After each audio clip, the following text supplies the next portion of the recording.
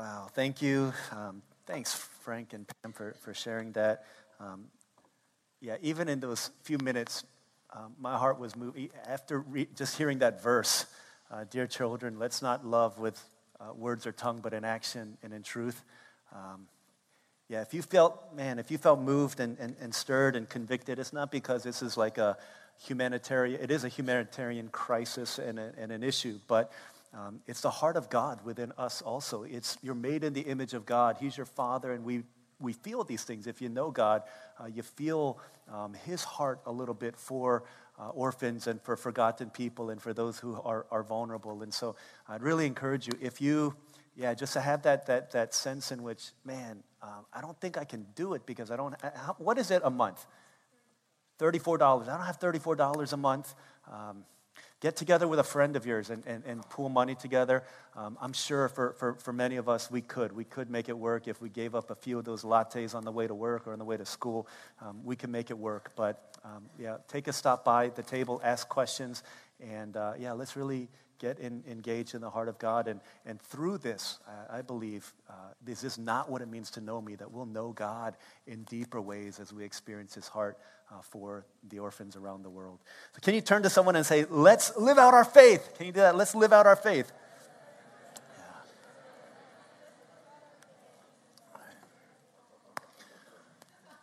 Yeah. This week I was talking with a friend of mine, one of my good friends, and he said, hey, pray for me tomorrow. I'm going to the cardiologist. That's the heart specialist, because he was feeling these weird pains within his chest, within his heart.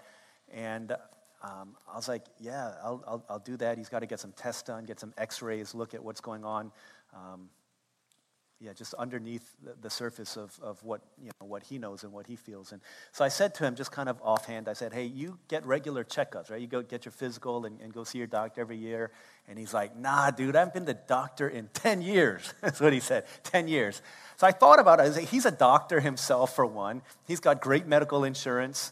He's got money. He's got time to go see a doctor. But for whatever reason, he doesn't go. And I thought about, like, why wouldn't you go to the doctor? Like, some people would kill to have the kind of health insurance and to have your flexibility and to have your financial standing to go see a doctor, but you, for some reason, don't do it. I would imagine that there's a bunch of people like that within our congregation today, that you have the opportunity, have the means and resources and time and all that stuff to go see the doctor, but you haven't been in like 10 years. Wonder why? Why don't you? I think for many of us, it's like we'd say, I'm fine. Like, everything is fine. But if we're honest with ourselves, I think the reason why a good many of us would be hesitant to go is because we're afraid of what we might find out. Because we're going to realize and get those test results back. We're going to get the x-ray that looks beneath the surface, and we're going to see things that we don't want to see. And quite frankly, we'd rather live the way we're living and not know than to know what's going on and change our lives. What is it that ultimately leads a person then to go see the doctor, to get a scope beneath the surface? It's typically, it requires pain in order for that to happen. When the pain is great enough, when we realize there's something is not right underneath the surface, I need to go and get this checked out, that's usually when we'll go. As we've been talking about emotionally healthy spirituality, it is a call to go deeper and deeper and deeper than many of us have gone before in our spiritual journey. And some of you, as we talk about this, are tempted, some of you I think are really, you're ready to jump in. You're like, yeah, you know what? I'm an emotional infant right now. My life is jacked up. I've got pain all around. I need to go. Let's journey into a place of wholeness. Others of you may be feeling really hesitant to go underneath the surface because you're afraid of what you're going to see, and you're waiting and waiting and waiting. Can I submit to you a proposal or maybe a suggestion? What if we didn't wait until we started feeling the pain inside? What if we didn't wait until the implosion happened? What if we didn't wait until we were on Fox News or on Channel 9 News or whatever it is because something exploded in our lives? What if we didn't wait for the pain and we preemptively decided to see what's going on so that we could actually move towards health? What if we believed that God has so much more in store for you than the life that you're living right now? What we're going to look at today is we're going to begin this journey towards emotionally healthy spirituality, a journey towards wholeness, by looking at, well, we're going to look at the perfect example of what God looked like. If God were to walk on earth, he was Jesus. He did walk on earth. He was Jesus. He is Jesus. But he's also the perfect example of what a human being looked like. Emotionally healthy spirituality through and through. And what I want to do today is I want to look at Jesus' life as we begin this journey towards wholeness by looking at how aware of himself he was. Because in order for us to really know God, this is St. Augustine to John Calvin, to Meister Eckhart, to Teresa of Avila, countless theologians and church fathers and mothers have said the same thing. In order for us to really know God, we have to know ourselves. In order to know how much we need the mercy of God and the grace of God, we need to know the depth of our sin. We need to know ourselves deeply in order for us to know God. And so what I want to do is show how self-aware Jesus was. See, a lot of us are very self-conscious, but we're not very self-aware. Like, we don't really know ourselves very well beneath the surface. This is called emotional immaturity or unhealth or imbalance. What I want to do is help us to go beneath by looking at Jesus during certain moments of his life. We're going to start with Mark chapter 14.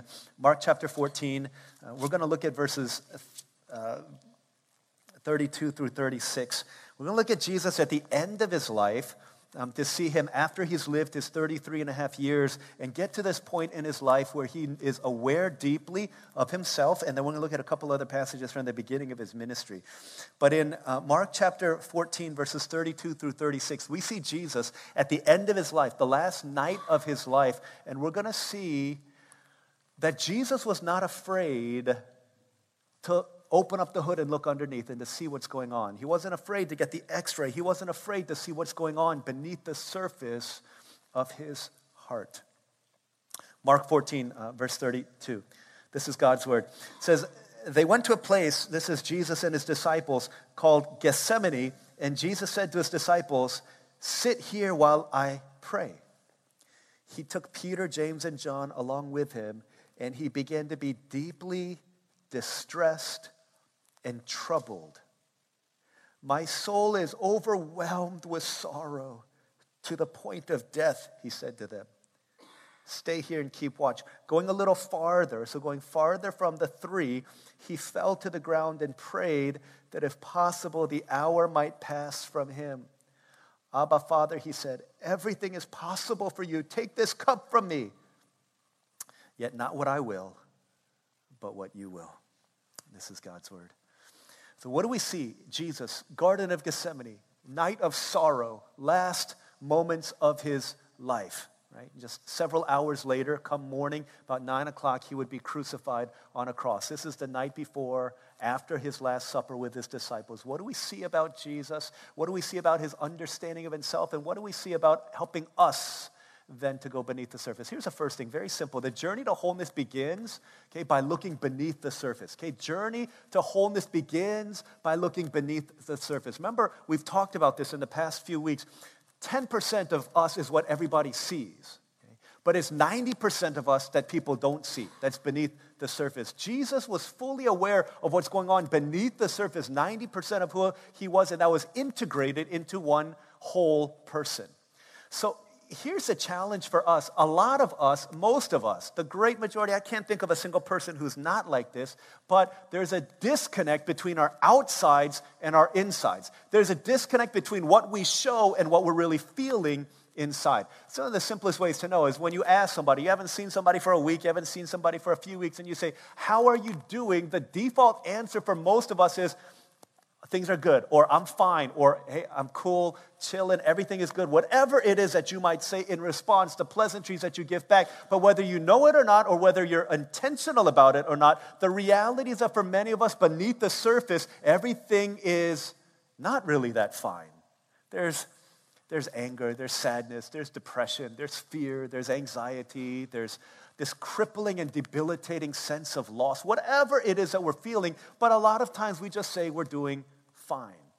Okay, what we see here is Jesus, just at the end of his life, deeply in touch with his emotions. The challenge for us, one, is we have an improper view of our emotions Because I don't know, maybe perhaps it's because of the denomination that you grew up in. Some say that certain denominations are called the frozen chosen, that we have no emotion whatsoever. We just go through life like zombies or like Mr. Spock or like Goodwill from Good Will Hunting. We have zero emotion. We don't feel anything. Because we've been taught that certain emotions are not acceptable for us to feel. Don't we feel that way with at least emotions like sadness or emotions like anger? People tell us you're not supposed to be sad, you're not supposed to be angry. And so what do we do with these things? We stuff them deep inside. We hide these emotions. We push them deeper and deeper and deeper. And maybe at a certain point anger comes out or sadness comes out. You're at a funeral and these things start coming out and people tell you, oh, you shouldn't feel like that. You shouldn't act like that because you're a Christian. Christians are people of hope. We're people of joy. We don't get sad. We don't get depressed. We don't get angry. And so because we're told we shouldn't feel that way, we think we don't feel that way, and we push these things deeper and deeper and deeper and deeper. And maybe some of you have gotten to the point in your life where you can't feel anything. You just feel numb. Or maybe you feel numb because you've experienced a lot of these emotions and you said, I don't want to feel these things anymore. I don't want to be sad all the time. I don't want to hear my parents fighting all the time. I don't want to hear people tell me that I'm worthless. And so you harden your heart as your defense mechanism so that you're no longer able to feel anything. So when other people are being moved by certain movies or moved by certain songs or moved by certain experiences, you're not. You're just stone cold. No emotion. Always at equilibrium. Sometimes we don't feel anything because we don't feel like we have the permission to feel those things. And so we stifle these things. We shut these things down. What about Jesus? What about Jesus? Look at this. It says in verse 33, he began to be deeply distressed and troubled. Okay, if that wasn't enough, okay, from the inside out, this is what he says. He says, my soul is overwhelmed with sorrow to the point of death. Think about this. If you talked to someone after service today and you said, hey, how are you doing? I haven't seen you for a while. And they said to you, oh my gosh, I am overwhelmed with sorrow to the point of death. I feel like, man, I'm so sad. I'm so sorrowful. I feel like I'm going to die. What might you say to that person? Right, you would probably say, you're not supposed to feel that way. Okay, you're a Christian. You have God on your side. If God is for you, who can be against you? And we stifle these things. We don't think we're allowed to feel these things. But Jesus full on feels them. The first part of understanding what's going on beneath the surface is you have to know what you feel. You have to know what's going on inside. Because the thing, emotions are not everything. Okay? They're not everything. We saw that 2 weeks ago. We saw that we're to love the Lord our God with all our heart, all our soul, all our mind, all our strength, and to love our neighbor as ourselves. We're spiritual, emotional, mental, physical, social beings, all of these things. But it does not mean we are not emotional. It means we are emotional, but that's only a part of who we are, so we don't follow our emotions in everything, but our emotions have been given to us as a powerful indication of something that's going on beneath the hood of our engine, of our cars, of our bodies. In other words, emotions are one of the great gifts of God to tell you what's going on inside of your heart, and one of the best ways for you to get beneath the surface is to ask yourself, what am I feeling? And what are you feeling? Jesus says, I'm overwhelmed with sorrow to the point of death. And our feelings, as often has been said, a powerful gift of God as an indicator, as a gift to show us who we are and what's going on. I've talked to people sometimes, oh my gosh, hey, can you pray for me because I like this girl and I've prayed that these feelings would go away and they're not going away. I'm jealous of this person. Every time they walk into the room, I get so angry, I get so jealous, I can't even stand to look at them. I get so angry when I think about this thing and I hate it, and I pray to God that he would remove the anger, remove the jealousy, remove the pride, remove all of these things. But he hasn't removed them. Why not? Why doesn't God remove them? Can I tell you why? Because these emotions are a gift of God to help you see what's going on beneath the surface. The reason God doesn't change your emotions is because God wants to change your life and change your heart, not at a surface level, but at a deep level. That's why you constantly get angry. That anger is telling you that you got issues beneath the surface. God's not going to just take that away. You got to find out what's going on. The reason why you're always insecure, always fearful, there's something going on. God doesn't just take that away. Why are you always working so hard, always anxious, always need to prove yourself? What's going on beneath the surface? Why doesn't God just take that away? Because it's a gift to teach you, to show you, to reveal something to you. Because when you can access that, then God's going to not change your emotion. He wants to change your life. See, Jesus, here's the thing, doesn't just know what he feels, he knows why he feels it too. And that's the second part of this. To understand, not only to go beneath the surface, you need to know what you feel and why. Why does Jesus feel overwhelmed with sorrow to the point of death? He says, Abba, Father, everything is possible. Take this cup from me. Well, of course, Jesus would be overwhelmed with sorrow to the point of death. He's going to die tomorrow. Of course he is. But it's not just to know what you feel. Why do you feel? We would all in the same situation be overwhelmed with sorrow because one, I don't know, maybe because I don't want to die. Or maybe because I don't want to feel pain. Or maybe because I haven't said goodbye to my loved one. For whatever reason, we would feel the same way that Jesus does here. But Jesus goes beneath the surface. You would think, oh, that's a no-brainer, Jesus feels that way. But he knows why he does. It's not because of death. It's not because he hasn't said his farewell. It's not because of any of these other reasons. He's sorrowful because of the cup of the wrath of God. Why does he feel this way? Because he's fearing the separation from his Father that comes when he drinks the cup of God's wrath. See, to go beneath the surface, guys, we have to know not only what we feel, but we have to know why we feel these things. Okay, why do we feel these things? You know, a person is properly alive. You know, a person is healthy when they can feel the full range of emotions. I said this before. Jesus here, in the fullness of emotional health, he says, I'm overwhelmed with sorrow. Being healthy emotionally does not mean you're always happy. Okay, understand this. Being healthy, being alive spiritually doesn't mean you're always happy. It means you feel the appropriate emotion at the appropriate time. That means there are times where you shouldn't feel happy.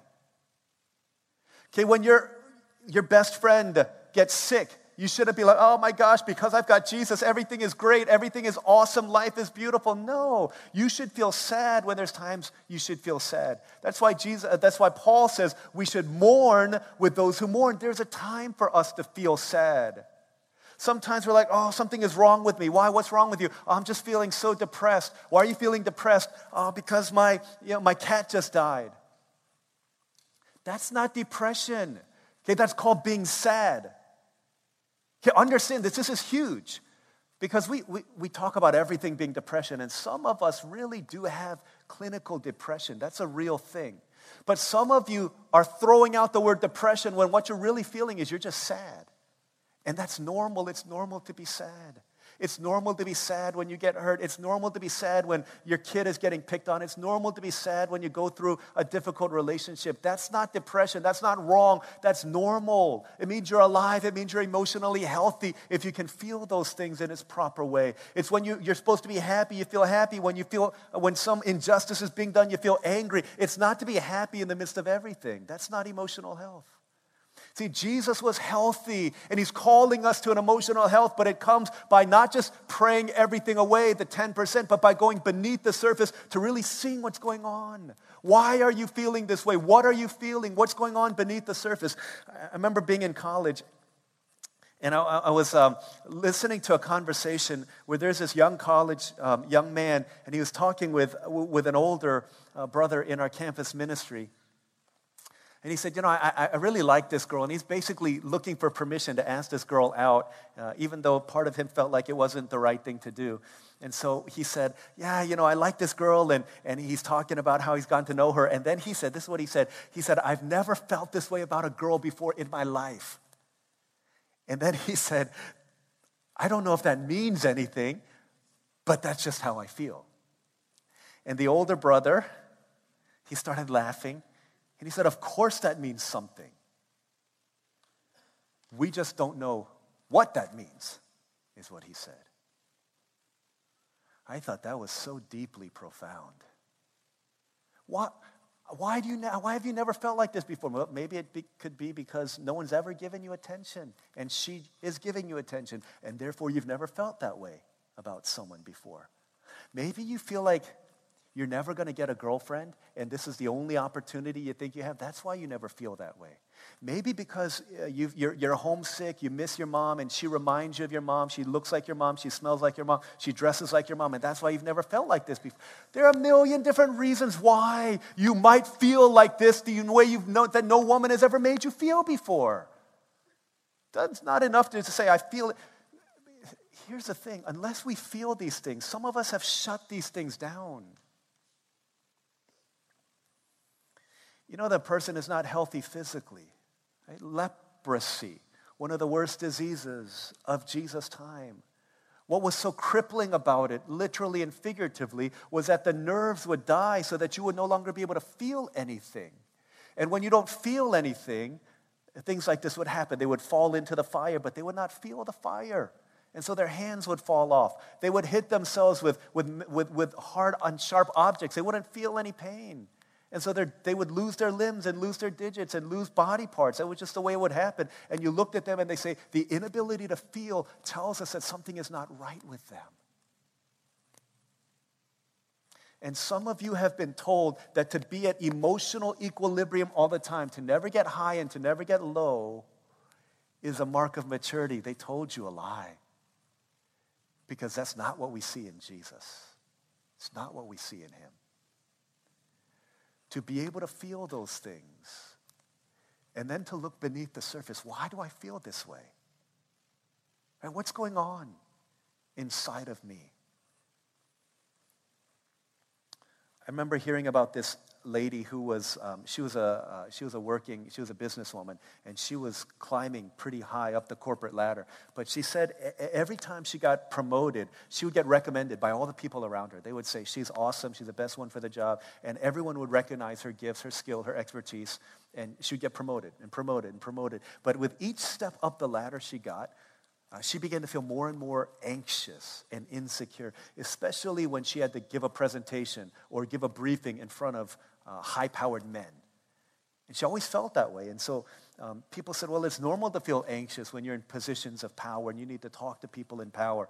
But she's like, no, but this is not a normal kind of anxiety. So what do you think is driving that? What do you think is behind it? And after conversations, she said this like really insightful thing. She said, I feel like I'm a little girl in the midst of these powerful corporate board members. They said, can you think of when you first felt this way? And this is what she said. She said, my dad was the CEO of a rather large company. And he would have gatherings in our home and in the living room. And there would be high-powered men who would sit around our parlor, and they would ask me to bring them drinks. And so I'd bring them drinks, and I would serve it to them, and I would want to sit with my dad. But then either dad or somebody else would say, okay, we're about to have grown-up talk now. This is not a place for little girls to be, pretty little girls like you, so you can run along now. And so as much as she wanted to be there with those people, she was told that she didn't belong. Pretty little girls need to run along now. You don't belong here. And as she grew older, this is what she began replaying in her mind, that as she's hanging out with these corporate CEOs and CFOs and CIOs and whatever COs you can think of, as she's hanging out with people like that, yeah, you're going to feel anxious, but why are you feeling anxious? It's not because she wasn't qualified. It's not because she didn't know her stuff. It's not because she wasn't good enough. It's because deep in her heart, there were tapes that were playing that said, little girls don't belong here. And she was told to run along. Why do you feel the things that you feel in your heart? If you lift up the cover beneath the surface, why do you feel anxious in the company of certain kinds of people? Why do you have such a fear of missing out? Why is FOMO such a big thing for you? Like, what do you feel like you're missing out on? What are you looking to those people to give you? What sense of validation and meaning? Why do you get so jealous or get so annoyed by certain kinds of people? It's that, and they fit the description to a T.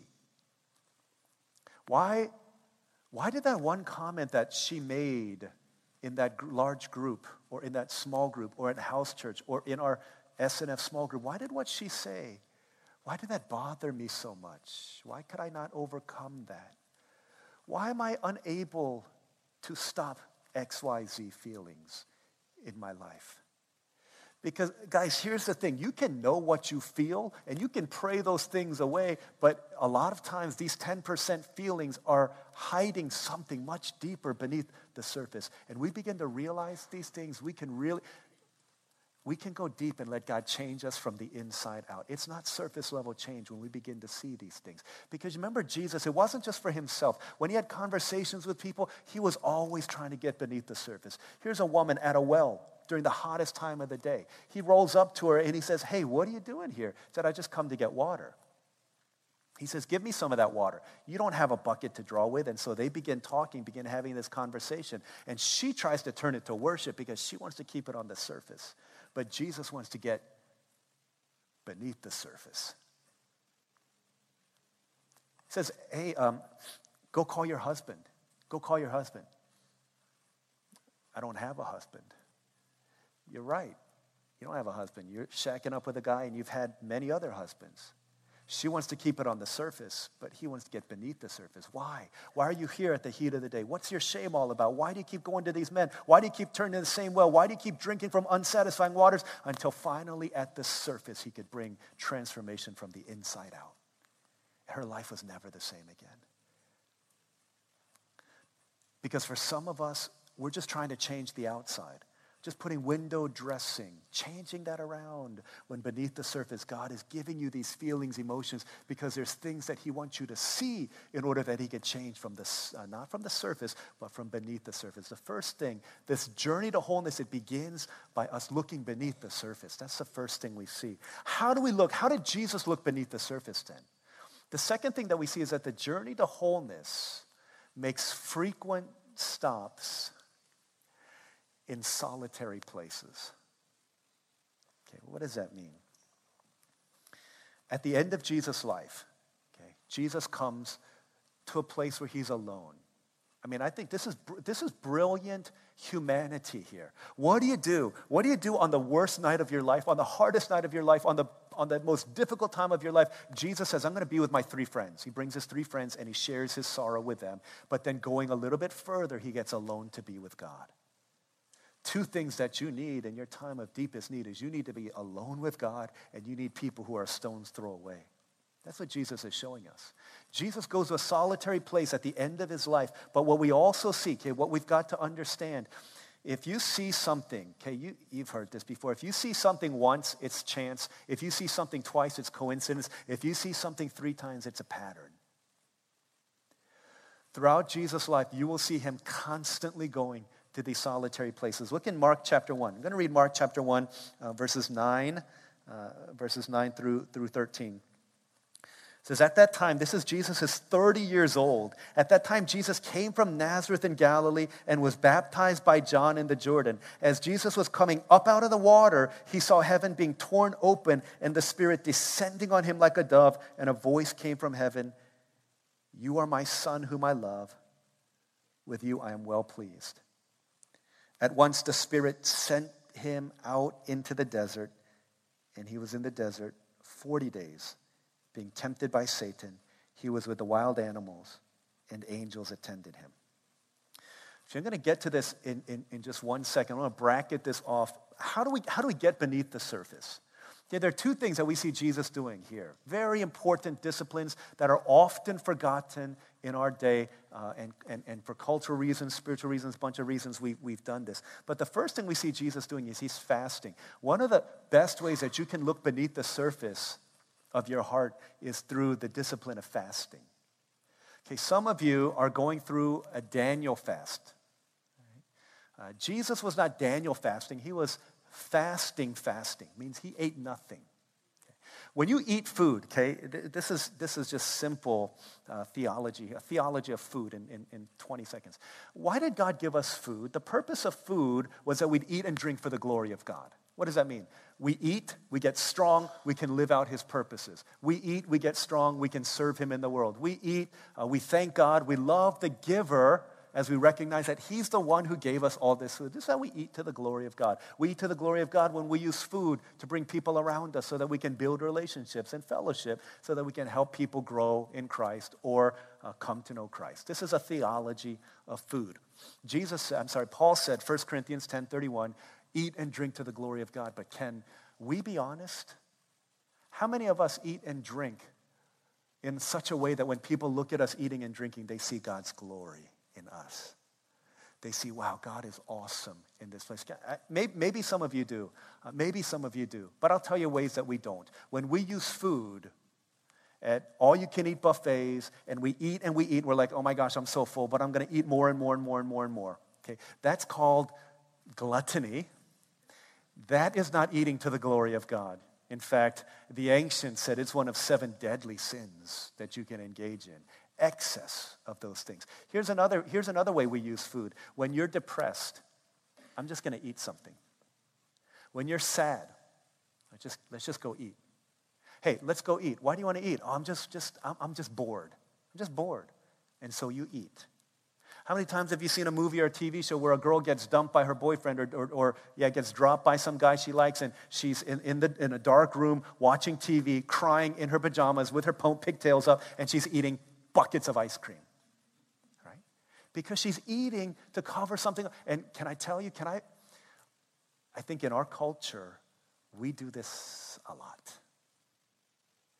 We eat, not in moderation to the glory of God, but we eat in such a way that it numbs our hearts from feeling what we ought to be feeling inside.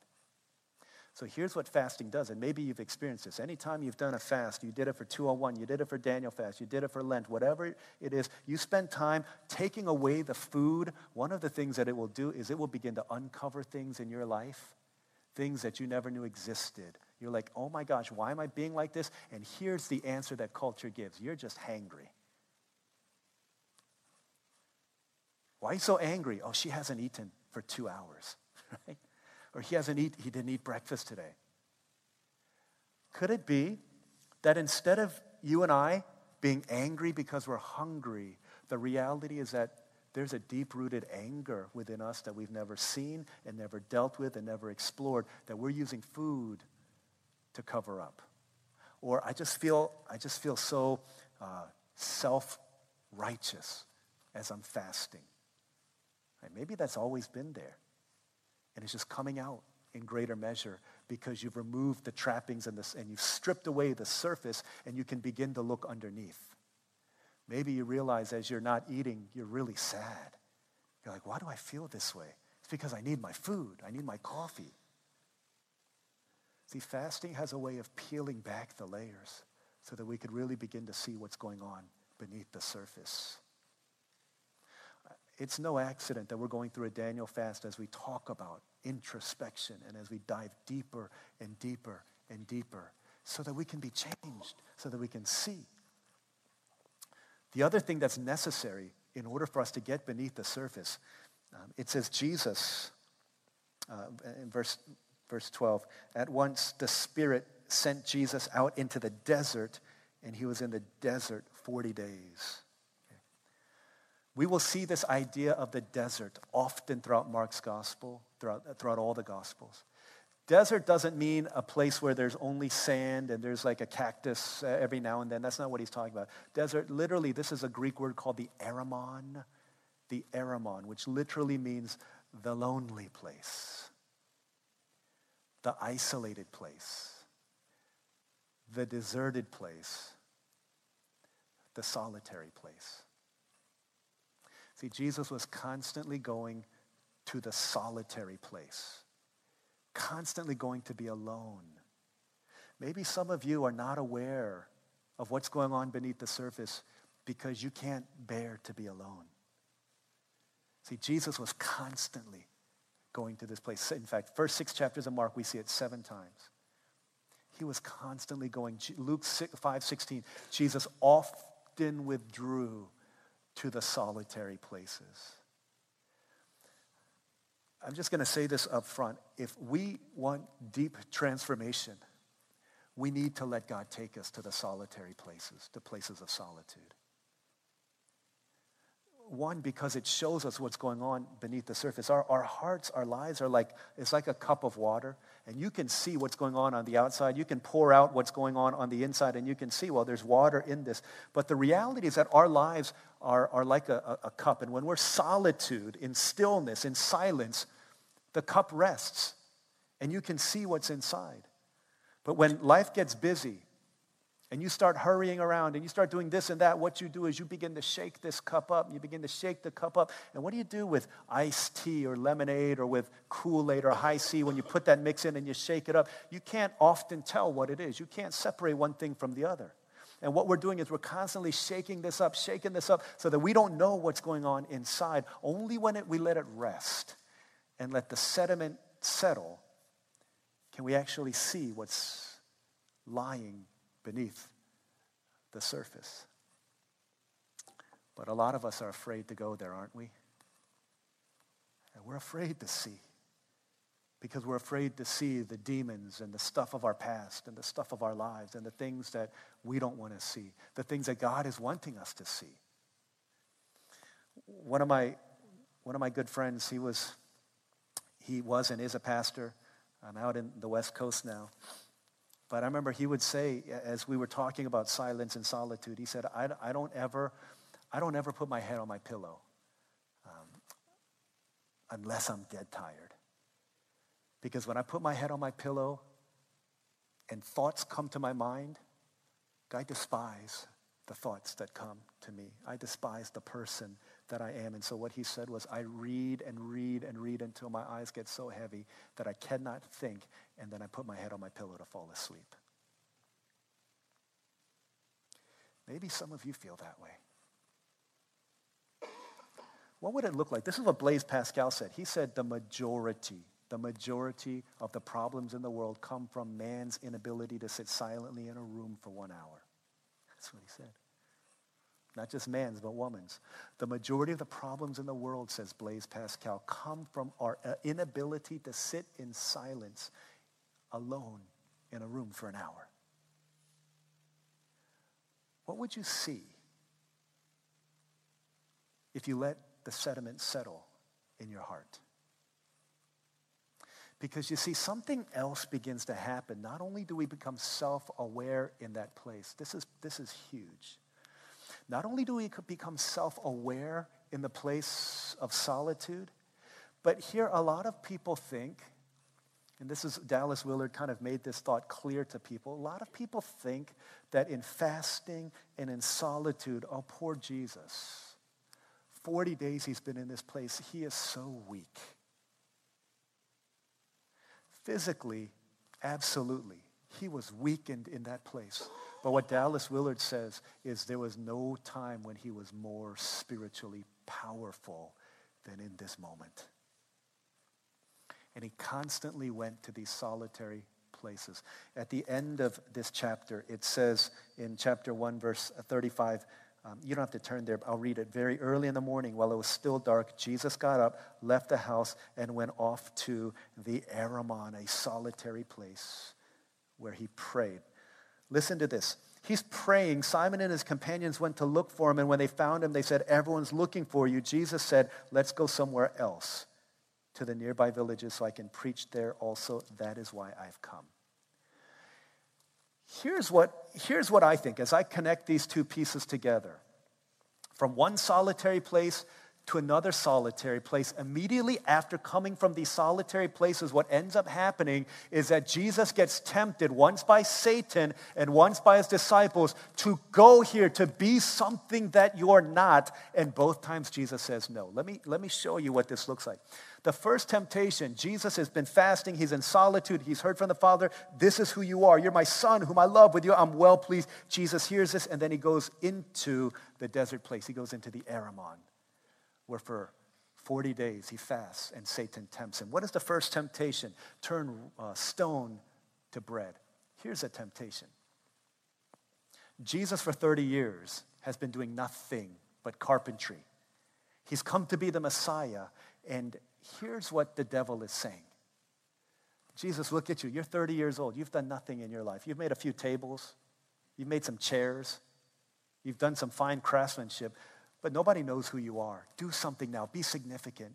Be significant. People are longing for bread. There are hungry people all around. Do something significant. The temptation that comes to us is to find our identity in our significance and what we can do. Do something. Do something, Jesus. The second temptation was, hey, if you bow down to me, all these kingdoms of the world I'll give to you. The second temptation is, hey, be seen. Be seen. People will see you. People will notice you if you have all of these things. And that's the lie of this world also. If you have the right possessions, if you've got the Nintendo Switch, if you've got this certain kind of car, if you've got these clothes, if you've got this relationship status, if you've got these things, then people will see you. You just got to get the right thing. Perform on social media. Perform on your TikTok. Be beautiful. Be handsome. Be something. Be seen. And then you'll be somebody. That's what the world tells us. And Jesus says, no, I don't want that. The third thing he says, throw yourself down from here. Throw yourself down from here. God will catch you. Be someone. Be someone. Again, you're nobody. You're just a carpenter from Galilee. No one knows you. You're nobody. Be somebody. Do something crazy. And in that place of seeming weakness, the Aramon was Jesus' place of power. He said, I don't need those things. I don't need those things. In the next section, he goes to a solitary place. The crowds are coming. Jesus, don't make you Messiah right now. Be seen, be significant, be someone. Jesus says, let's go somewhere else. Because you see, something as powerful is happening when you go to the solitary place. Not only do you know yourself, but there are three things that Jesus grew in the solitary place. He grew in knowing who he was. He grew in knowing what his mission was. And he grew in the spiritual power to be able to say no to the wrong things and say yes to the right things. He knew himself that I am beloved of God. I am a child dearly loved by God. He's pleased with me. I don't need Satan to give, the world to give me these things. I don't need people's approval to be anything. I am all these things because of what God says about me already. I don't need a relationship. I don't need a million followers. I don't need all of these things. I don't need money. I don't need popularity. I have everything that I need in my Father's love. He knew who he was. He knew his mission. Therefore, he knew, I'm not going to be deterred from this mission. He knew what he was doing, and so therefore he could say no to the wrong things and say yes to the right things. Could it be that the reason why you have a hard time saying no, the reason why you don't know what you're doing with your life, the reason why you don't know who you are, and so you're going this way and that way, this way and that way, being all things to all people, not to save them, but in order to build your reputation, to be someone, to be significant, to be seen. Could it be that the reason you're like that, running around so busy, is because you're not willing to go into the Aramon, this place of power, this solitary, lonely place where you can encounter God and be filled with his power to be changed from the inside out? See, if we're looking for these things, here's how the world is going to sell it to us. They're going to say, you just got to be busy, be busy, be busy. Busy people have the hardest time going into the solitary place. One, because we're too busy to make the time. Two, because there's a reason we're so busy. We haven't found our center in Christ. We think we have, we say we have, but we haven't. Not if we're always running around, always busy. The world tells us busyness means you're someone, you're seen, you're significant. You know, Valentine's Day is coming up. Probably going to be unromantic for those of us who are Daniel fasting, who go to some place to eat vegetables. Go to Valentine's Day, you don't go to a store, you don't go to a restaurant where the chef is just sitting down doing nothing, checking his social media feed, taking a nap. You want to see him busy. Because we think busyness means he's important. Busyness means he's significant. Busyness means he's good at doing his things. You don't go to a barber shop where the barber is sleeping in the haircutting chair. You want to see that place packed and lines out the door because that's what we think it means to be significant. Jesus understood differently. It's not about being busy. We don't find our significance, our self in those things. We can be still. What's the purpose of that solitude? Psalm 46:10 tells us, be still. Why? What will happen if I'm still? Be still and know that I am God. That's what he says. Like you will know God when you come to that Aramon place, that solitary place, that isolated place, that deserted place, that lonely place. For some of you who are going through the Daniel fast, let's get there. Let's go there. Let's let God change us from the inside out. For those of you who are not, that's fine. But let's set aside time to do that, because when you go to those places, God will meet you there. Do you understand something, guys? God doesn't want something from you. That's not his aim. He owns everything. He owns you and me. He doesn't want something from us. He wants something for you. Do you understand that? Don't mistake that. He's not trying to get into your pocket. And he's not trying to mess with you, not trying to ruin your life. He doesn't want something from you. Mainly, he wants something for you. He says, when you go to that place, I'll meet you there. I'll meet you there. I'll change you. You don't have to live this way. You don't have to live the way that you're living. Let me get beneath the surface. Let me change you from the inside out. There's a better way of doing it. And constantly, that's where God meets his people. It's where he met David. It's where he met Moses. It's where he met Joshua. It's where David was willing to say, why so anxious, my soul? Why so downcast, oh my soul? Why so anxious within me? He's willing to go to those places, and that's where God met him. Because there's no place Jesus will not go to meet you if you're willing to be changed. From one solitary place to another, until the final place he went, in order to show you that you don't need to find your significance in this world. So he went to a cross where he was nailed and beaten and mocked and spit upon. Why did you do that? Jesus became a nobody in the eyes of the world, in order that in seeing his love for you, you can know that you are somebody to him, that you are significant, that you're seen by him even when you're in the desert place and nobody's around. He meets you in those places so that you could hear the Father say of you, you are my son, you are my daughter, whom I love. With you, I'm well pleased. You don't need to earn it. You don't need to busy yourself. You don't need to fight for it. You don't need to prove yourself. You've got it. You've got it already. Now live out of that reality. The journey to wholeness begins by looking beneath the surface. You willing to go there? Because if you do, the hope and the promise of God is that there will be change from the inside out, that he will transform us, and that our lives won't be the same, for the better. Let's pray.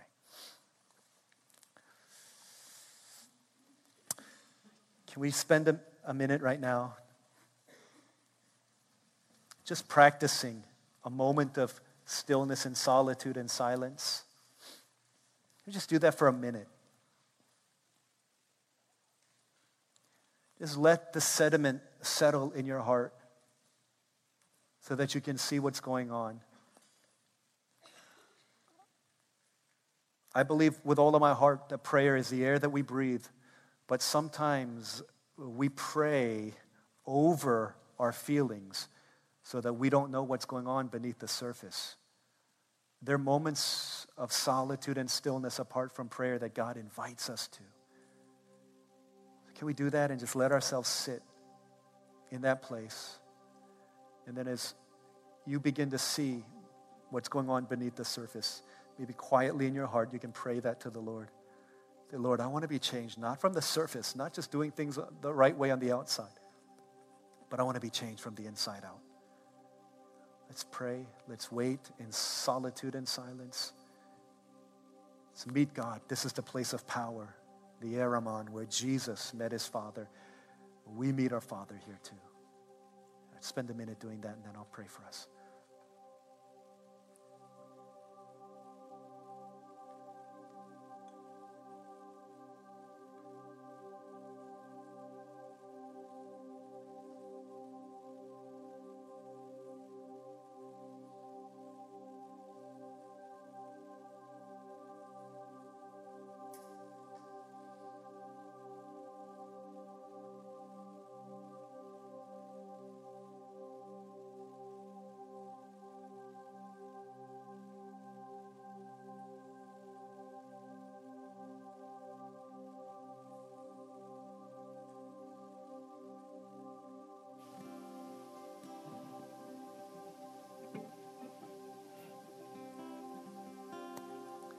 Father in heaven, as we come to you today,